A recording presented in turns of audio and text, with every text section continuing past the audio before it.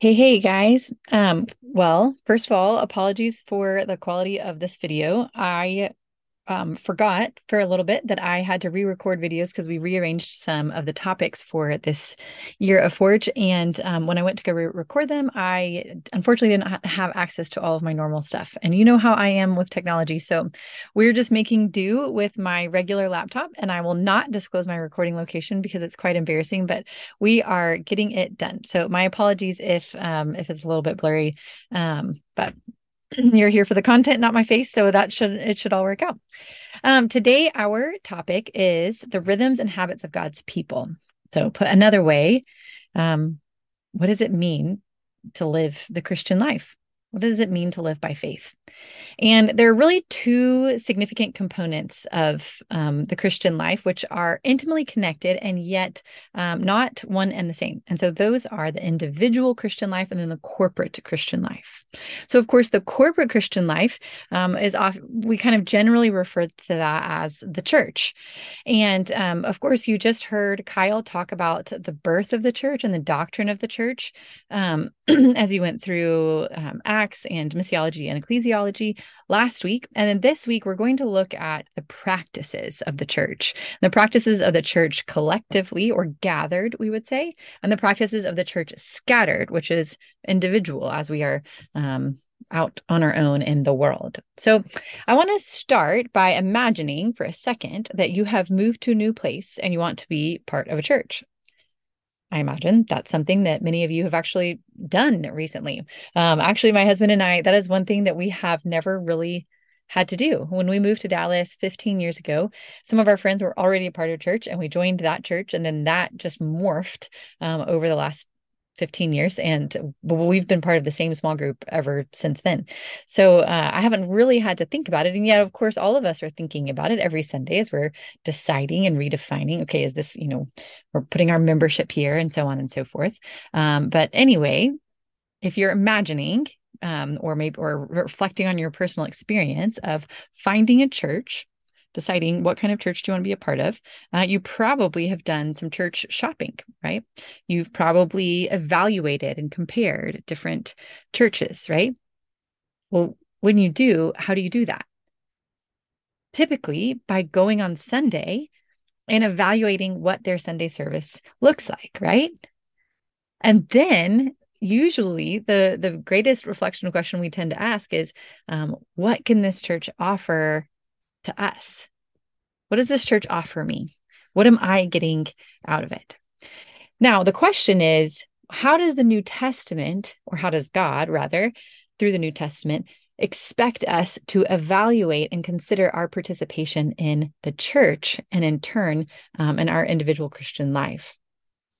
The New Testament, as you heard, some parts of last week, has a lot to say about churches and what churches should do. But one thing that's interesting as we're turning now to the practices of the church is that the New Testament does not spend much time on exactly how the church gathers. There certainly are components of that, but for the most part, most of the what, as related to the churches, is more of a general abstract idea of what kind of people the church ought to be, less the gathering or what the gathering ought to look like, and rather what the people ought to look like. We see that they are to be not partial, self-sacrificing, transformed. Their minds are to be marked by scripture, patient, bearing with one another, united, wise, careful about the time, not marked by sin, extending mercy, serving the poor, the widow, the orphan, and holding fast to the word. When the New Testament talks about the church collectively, it uses a lot of pictures and imagery. So we hear a lot about the church as a body or a temple, a family or a household, right? And I might argue, however, as we think about the church shopping narrative, that many of us in this day and age, especially in the last 50 years, have unconsciously tended toward a different narrative or metaphor or image of the church. Over the past century, and especially since the 1950s, church has become less people and more professional. Faith has also become less public and more private. Many of us were raised to view faith as something like our own private car. Now, maybe not consciously or explicitly like that, but internally or unconsciously. Private, our faith is private because maybe it can serve like a car, a few people at a time, and it gets us to where we're going. So then church is like a full service gas station. We get a little fuel, get a little tune up by the professionals, because of course none of us really know what's going on under the hood. And then we go about our personal journey, right? And in the last 10 plus years, maybe 20, there's been a big push toward community. So both of our churches benefit from that. A lot of us used to be Sunday school, and of course now it's community groups of some kind. And really, I kind of what that does is it just exchanges the private car for a Sprinter van, right? We're still doing the same thing, but now maybe there's a few other people in the car with us, or it's a larger car. I think, though, we have more work to do. Because the New Testament's vision of the church and Christian life is more than Sprinter vans. When it teaches us about the church as a body, it says that it's like we all have one note to play. To play music, however, a symphony or an orchestra, we need more than one note. Now, what's difficult is that when we play different notes, it creates tension. The right kind of tension produces something beautiful called harmony. And the wrong kind of tension, two notes in conflict, produce dissonant. But even the most dissonant notes, when placed in the right chords, can create music. Different notes all sounding together without any order is called noise. But different notes sounding ordered by what is true, good, and beautiful is called music. So the next two lectures are about the music of the church. And in order to play music, we have to keep a few different notes in tension, a few different chords that will be the theme of what we're talking about. We're going to be considering the church gathered and scattered. So Christians when we are together, and then Christians when we are on our own. And then even when we are scattered, there's what we do individually, just one personally, and then what we do collectively, like maybe in different groups, or the way that we complement one another with our different giftings. And then there's another tension we have to consider, which is the inward and outward reality, right? So faith versus works, the thing that we believe on the inside and the thing that we do with our hands. And then lastly, there's the vertical and horizontal axes as well. So the church practices, the Christian life practices faith horizontally in how we treat one another and the world, and also, of course, how we interact with God vertically. If we lose any one of those notes, then we've lost the music.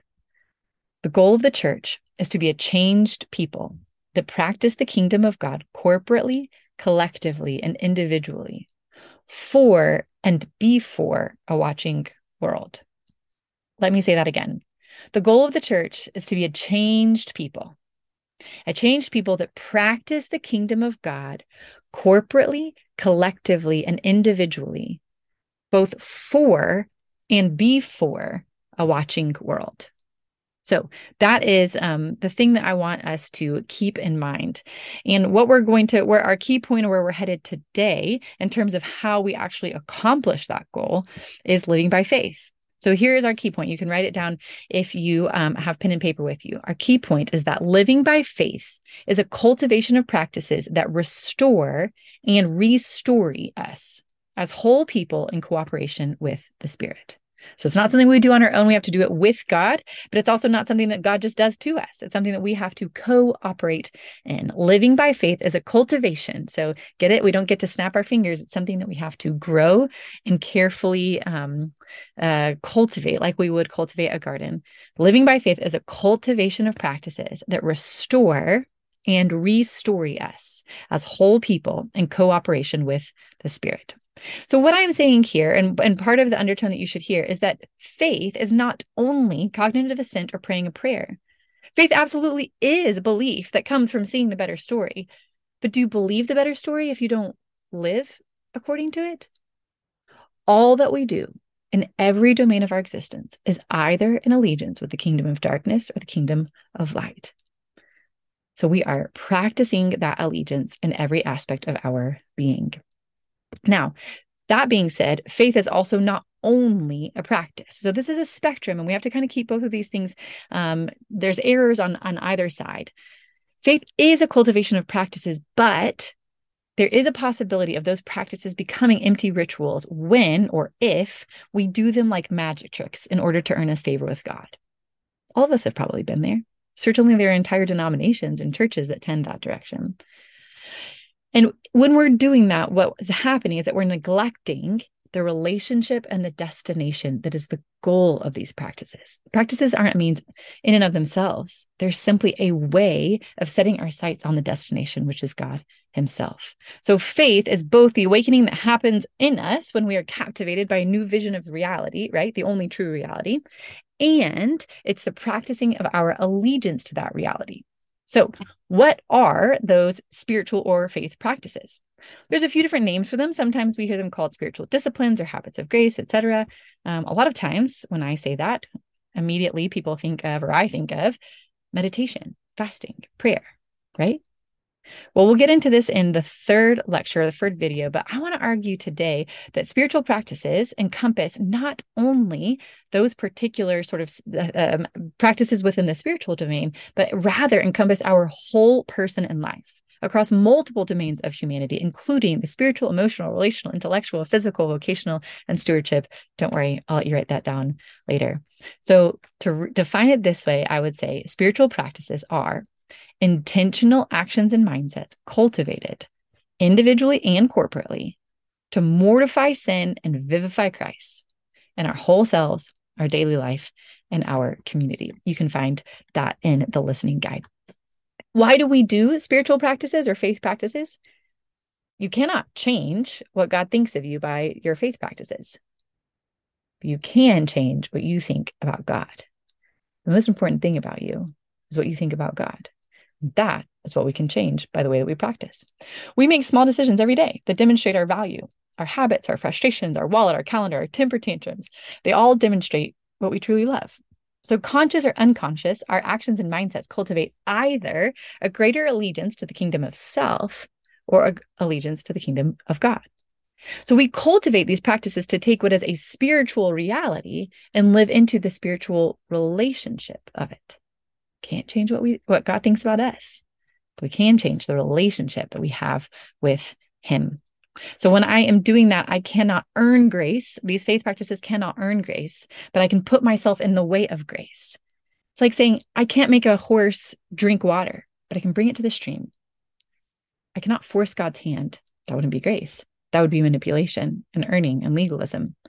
But I can put myself where I know his hand is at work. Why would I not? Right? Now, that sounds great, like some kind of mystical knowledge of life, of where I can find abundance. Just tell me what to do and I'll get there, right? But here's a word of warning. Living by faith is not a walk in the park. Christian life is challenging. Listen to some of the things that the Bible has to say about this process. Hebrews 12, 1-2. Therefore, since we are surrounded by so great a cloud of witnesses, let us also lay aside every weight and sin which clings so closely, and let us run with endurance the race that is set before us.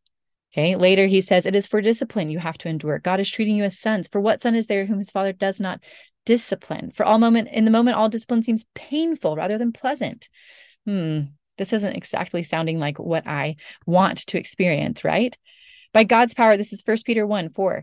By God's power, you are being guarded through faith for a salvation ready to be revealed in last time. In this you rejoice, though now for a little while, if necessary, you have been grieved by various trials, so that the tested genuineness of your faith is more precious than gold that perishes, though it is tested by fire. And so on and so forth. In 2 Corinthians, it says, so we do not lose heart, though our outer self is wasting away, our inner self is being renewed day by day. For this light and momentary affliction is preparing for us an eternal weight of glory beyond all comparison, as we look to the things not that are seen, but to the things that are unseen. And so on and so forth. We are called rocks. This journey is likened to a race, to something of endurance, to discipline, to walking for a long time, to the slow process of building a building. Also, we're likened to and called to be sacrifices and offerings, none of which are particularly pleasant images. And this is just a small sampling of the images that the word offers us to describe the process of the Christian life. And then millennia of the church have offered even more images. So what should our takeaway be from this? First, the Christian life is a journey that involves gradual change and ascent to God. Can't snap your fingers. It's a gradual change and ascent to God. 1. 2, we move along that journey by seeing God. We set our mind on Christ, and that's by setting our mind on him, we become more like him. It forms our reality. So that is how we move along and ascend to God. Thirdly, and most importantly, the triune God is the way, the means, and the end of this journey. The way, the means, and the end. Jesus, of course, is the way. He's mapped it out for us. The Spirit is the means, the power by which we, and the guidance and direction by which we proceed down this. And the Father is both the origin, but also the end. We are ascending and being purified that we might stand with him face to face. Their overflowing love for each other is the power and the animus for this journey. So when we say we are ascending to God, what we are ascending into is their love, to greater love. So even when these practices themselves might feel empty, we believe that cumulatively over time, they bring us into a greater love. It also means that there's going to be an affective or emotional component of this journey. We are following ultimately the way of love as mapped out by Christ. Now, if we are following the way of Christ, there's something that we need to consider. Because the way of Christ was not, again, this is going back to the idea of it not always being super pleasant. The way of Christ was marked not only by resurrection, but also by death. He was very clear with his disciples that the Christian life would be like taking up a cross. So this is the tension that we feel as we follow Christ's way and the map that he has laid out for us. On the one hand, he has taught us that he is the fount of all happiness and love. But on the other hand, he has shown us that the journey of love is one of self-sacrifice. Self-sacrifice does not always feel happy. So it creates a little bit, or gives us a picture of this dual nature of the Christian life. It can often feel a bit bipolar. On the one hand, we are to die to self, and on the other hand, we are to live to Christ. We are being tested and poured out, but we're also being transformed into glory. We are persecuted and suffering and poor and lowly, but we're also blessed and happy and flourishing. How can the way of suffering also be the way of flourishing? Well, there's a lot more we could say about that. In fact, one of Kyle and I's dear friends and mentors, Jonathan Pennington, has written an entire book on that. So I'll leave that for another time. But I think it should suffice to say that one of the things that's going on is that there are two agents of sanctification, us and the Holy Spirit. To the extent that sanctification is dying to self, that is self-effort. But to the extent that it is glorification, that is the work of the Spirit. So we are cooperating with the Spirit, just like we were intended to in the cultural mandate. Two other words that you might hear for those different poles or ends of the spectrum of sanctification are mortification, to put to death, and vivification, to bring to life. So we carry both of those voices within us. We carry the voice of life and death. Our self doesn't want to die. So to a certain extent, sanctification creates a war within ourselves. And our self doesn't know how to live to God. Sometimes we're so used to warring with our desires that we can make the error of trying to put down or put to death all desires, forgetting that actually what God wants us to do is purify our desires. So we are to put to death our selfish and evil desires, but we are actually to bring to life our God-given and glorifying desires. We were created not to live a life devoid of anything pleasurable or enjoyable. Rather, we were created to enjoy God forever. The problem is we were born enjoying sin. And so we have a tendency when we first believe to put to death all enjoyment. We can be so focused on being sinners that we forget we were created saints. Born sinners, yes, but created saints. And of course, another huge challenge in the midst of this sanctification journey is that the world is certainly not for us, right? Culture teaches us to embrace ourselves instead of dying to ourselves. Culture teaches us to want things instantly. It's a world of hurry and urgency, while this is a journey of patience and gradual transformation. So we are stuck between these voices outside of us and inside of us that create tension and confusion at times. So who do we turn to follow and model the Christian life if we can't trust ourselves really or the world? Well, we lean on God's word and God's people. God's word and God's people, trusting the Spirit to not only guide, but empower us. So that's why we need to consider, or we're considering together, the spiritual practices, not only of us as individuals, but also of us as a church. So let's think for a minute about the purpose of the corporate gathering.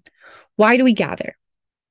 We gather to cultivate practices that restore and restore us as whole people in cooperation with the Spirit. We gather together to do this and to remind and restore one another. Well, couldn't we just do it on our own? No, we practice together because something that's really important for us to know is that all knowledge, and most particularly knowledge of God, has two really important aspects to it. It is embodied and it is embedded. Okay, it is embodied and it is embedded.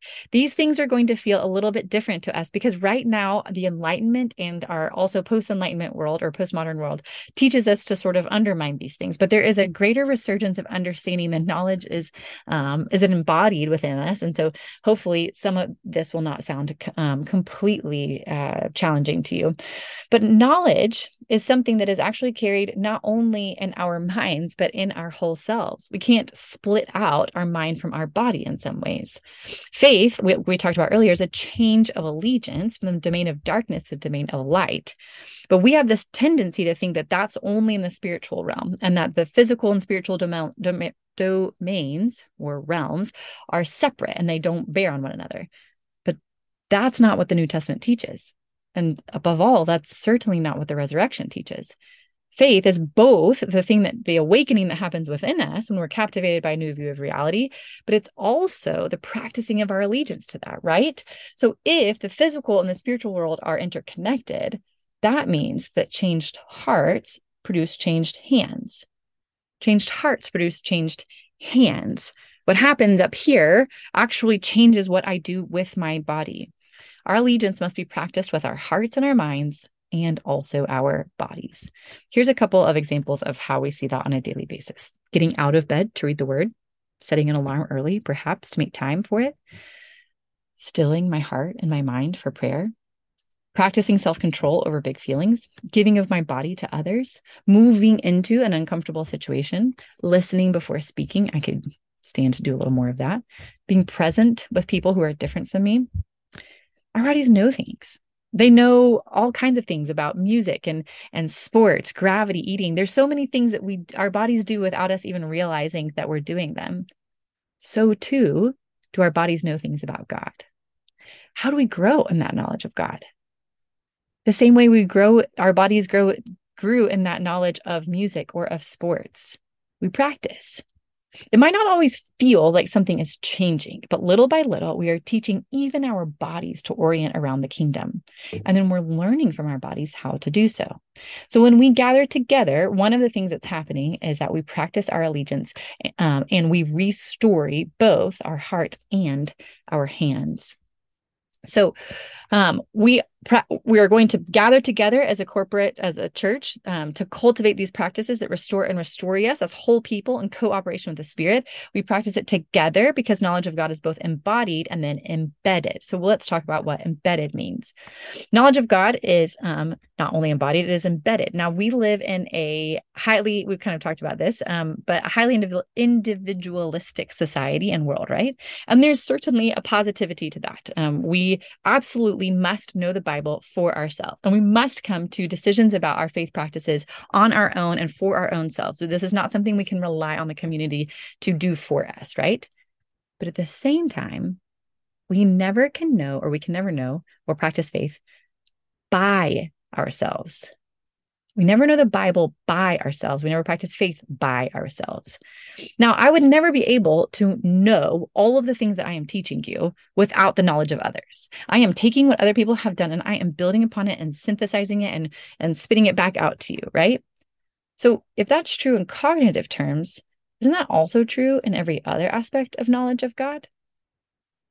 Makes me think about Margaret loves to run a rock tumbler. She likes to polish rocks. And a rock tumbler is a really interesting thing because you put some water and then a whole bunch of different rocks and then some sand in there, and you just run it for a long time. And they just jostle together and they rub on each other. And the sharp spots on the one rock rubs on another, the sharp spots on another rock. And it's actually very loud, and I don't like the sound of it. But what it produces is a whole bunch of rocks who have actually smoothed each other down, right? And so there is an aspect of knowledge that has to come from one another, and sometimes it's sharing of ideas, and sometimes it's pushing up on each other's hard spots, right? You know, sometimes in a season of suffering, it's really hard to show up at church. It's hard to hear people singing things about God being good and so faithful when your life has been turned upside down. And yet there is a beauty in that. We still gather together because it's in those gatherings that other people can believe for us or sing for us, remind us of what is true. Or on the converse, we get to do that for other people, believe for them, pray for them, sing in and over them. We believe that there is a spiritual domain that transcends what we can see there. We were not created to be consumers, but rather contributors.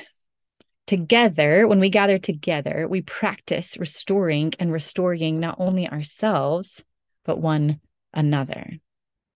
And all of us have something to contribute. I mean, to put it in the most negative sense, all of us have sharp edges that can rub on somebody else's sharp edges, right? So all of us do have something to contribute. Each of us carries in our own selves the knowledge of God, and some in a way that is unique and particular to us. And the church is when we gather together and share that. So this is a small and brief, and probably shoving too much all in the same, trying to shove too much in the same lecture. Anyway, glimpse of sort of the theory behind spiritual practices and then some of the actual practices themselves. I just want to remind us, though, as we turn toward, what the actual practices are that we engage in, there is no magic in the practices. There's no book out there that you're going to pick up and will change your life and your relationship with God. There's no piece of information that or a radical habit that in and of itself is going to change you and transform you. We will be transformed by the grace and power of the Spirit as we cultivate practices or intentional actions and mindsets that restore and restore us, both individually and collectively. The goal of the church is to be a changed people that practice the kingdom of God corporately, collectively, and individually for and before a watching world. That is what we want. That is what, or that's what we want to be. That is where we are headed. And we're going to take the next two shorter lectures to talk about how exactly we achieve that.